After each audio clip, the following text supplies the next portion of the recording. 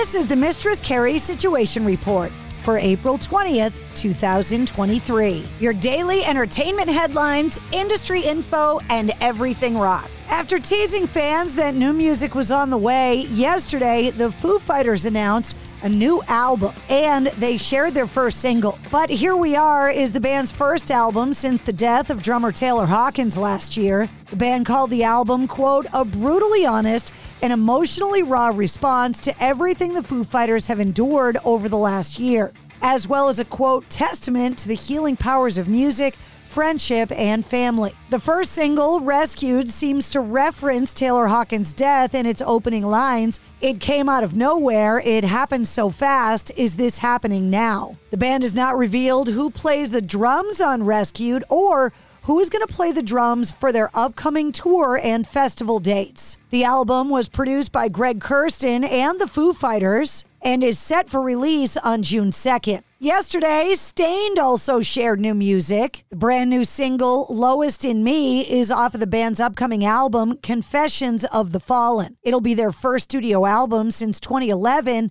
and is going to be released in September. Aaron Lewis saying, quote, I did want to modernize the sound and bring us up to date. You can certainly recognize the band, but at the same time, you can hear that we've been paying attention and understand what kind of sounds and approaches we can use that maybe weren't around the last time we did this. And yesterday, Extreme released 2 more singles off of their upcoming new album, 6. The band releasing Banshee and Rebel yesterday, along with corresponding videos.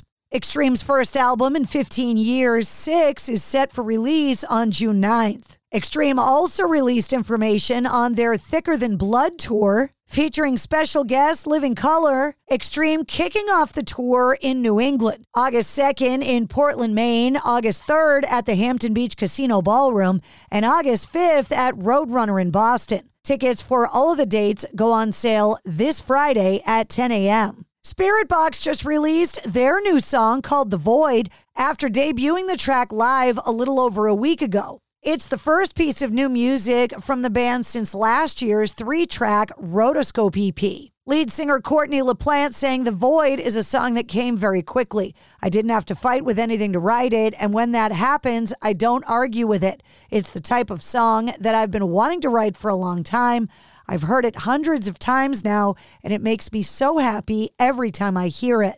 Johnny Marr's new book documents the guitars that he's loved, lost, and given away, including Nile Rodgers Strat and a Les Paul used by Ed O'Brien. Johnny Marr is preparing to publish a new book documenting his gear collection throughout his career with the Smiths and beyond. The book is called Marr's Guitars and is essentially a 6-string biography due to hit shelves on October 17th. Tidal Wave Comics is proud to announce the addition of a comic book focusing on Lizzo to its popular Female Force series. Female Force Lizzo is set to be released on April 26th, a day ahead of the global superstar's 35th birthday on April 27th. The owner of the NFL's Indianapolis Colts has added a 1992 Gibson Hummingbird played by Bob Dylan at Bill Clinton's presidential inauguration concert in 1993 to his extraordinary collection.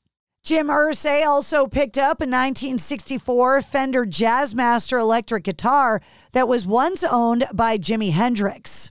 Hendrix used the guitar on stage with stars like the Isley Brothers and Little Richard. He kept it in his New York City apartment until he gifted it to Hank Ballard and the Midnighters guitarist Billy Davis, who was a huge influence to Hendrix and gave him some of his earliest guitar lessons. Speaking of the NFL, Motley Crue will headline the 2023 NFL Draft Concert Series coming up on April 28th at the Draft Theater in Kansas City, Missouri. The performance will be streamed in full on NFL.com and live on the NFL Facebook and YouTube channels. Earlier this year, Life of Agony hit the road to celebrate the 30th anniversary of their classic 1993 album, River Runs Red. And now the band is getting ready to hit the road again, kicking off a tour on August 8th in Poughkeepsie, New York, and concluding on August 27th at New York City's Knockdown Center. That also includes a tour stop in Boston at the Brighton Music Hall on August 9th. Tickets for the entire tour go on sale this Friday. And that's your Sit Rep. For more details on all of the stories, check the links in the show notes of this episode. And don't forget to follow and subscribe to the Mistress Carrie podcast. New full-length episodes come out every Wednesday. Episode 150, featuring Lance Daddle from Ashes to New, is available now. It's NFL draft season, and that means it's time to start thinking about fantasy football.